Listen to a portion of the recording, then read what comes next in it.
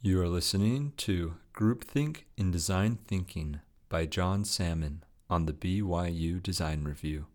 This narration is provided by Jake Hunter.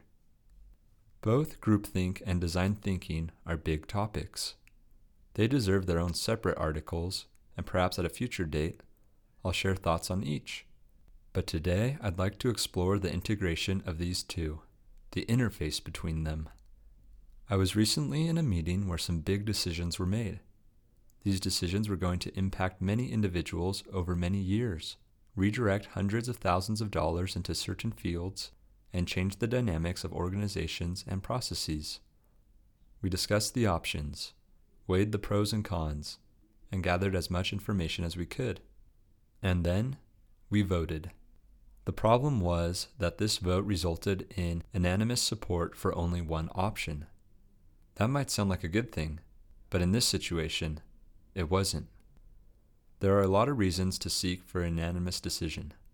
We do it all the time to be or feel united, avoid hard feelings, increase buy-in, etc. Sure, it's always nice when everyone can agree on the same restaurant, movie, or activity, but when the stakes are higher and the decisions are more complicated and multidimensional, the last thing you want is full consensus early on in the decision-making process. One example where unanimity failed was the Bay of Pigs invasion into Cuba. President Kennedy was surrounded by intelligent people who unfortunately agreed too quickly with the proposed action. If just one person stood up and provided counter-arguments or additional data, the disaster could have been avoided or at least reworked into a better situation.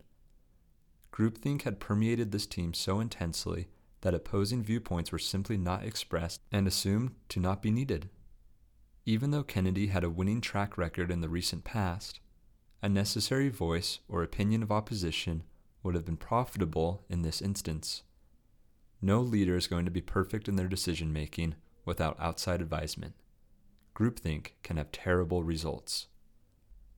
To combat against this possibility, it was reported that Winston Churchill had a person on his team whose job it was to always bring up the worst news, provide the counter-argument, and present the downside of potential policies.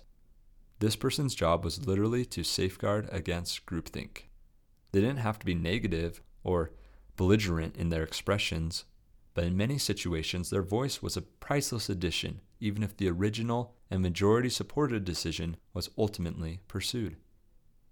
A former CEO of GM, Alfred Sloan, shared a similar attitude. He once said to a group of policymakers after consensus was apparently reached, "I take it we are all in complete agreement on the decision here. Then I propose we postpone further discussion of this matter until our next meeting to give ourselves time to develop disagreement and perhaps gain some understanding of what the decision is all about." Sloan had a careful eye to systematize avoiding groupthink. Now, what about groupthink in design? Every design with substance, impact, and requiring time or financial investment I've ever come across was multidimensional, had significant complications and trade-offs, and was full of risk. There was often no obvious winner or loser. Each design candidate had its advantages and disadvantages, and it was never completely clear, even after implementation, if the chosen design really was the best. However, the first proposed design is rarely, if ever, the best design. Likewise, the design pitched by the team leader is rarely the best design, at least without modification. The same goes for the design presented by the veteran, the novice, the emeritus executive, the intern, the note-keeper, and so on. If everyone supports the design ideas of a leader too quickly out of respect for their position, experience, or age, you can bet the collective group may be missing out on the best solution. As a side note, if you find yourself in the leader position, it's good practice to share your ideas last. The subconscious desire to impress or support the leader prematurely may result in your team with less than optimal results, which ultimately reflects on your leadership. Thus, good design thinking will innately avoid group thinking and set up ways to avoid groupthink. This desire might already exist in the team dynamics and in the organizational culture, but it also might need to be institutionalized as a policy. Good design thinking will be unsatisfied if no weakness in a design can be found. They're always there. Good design thinking will take time to evaluate opposing viewpoints. They always exist. Good design thinking will require each stakeholder share their opinions, from the material supplier to product manager to investor to the end user. They always can. Good design thinking will figure out a way so that every team member is able to express themselves completely. Check out Chris's team ideation article on the Design Review. Chances are quite high that if you are listening to this, you are on a team in some capacity, at work, at school, or even at home. If you're not on a team, you're probably not designing anything that will change the world. Another aside, get on a team. It's not a bad thing to reach eventual consensus on your team, but just make sure it doesn't come out of a state of groupthink. Make sure it's from a state of complete understanding of all the benefits and costs and in comparison to all other alternatives.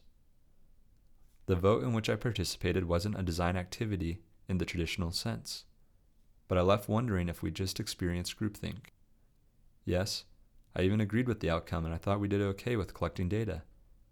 But perhaps when I'm older and wiser, and when an unanimous result comes up in my leadership positions of the future, I'll be brave enough to say, there's no way that all of us can feel the exact same way about this.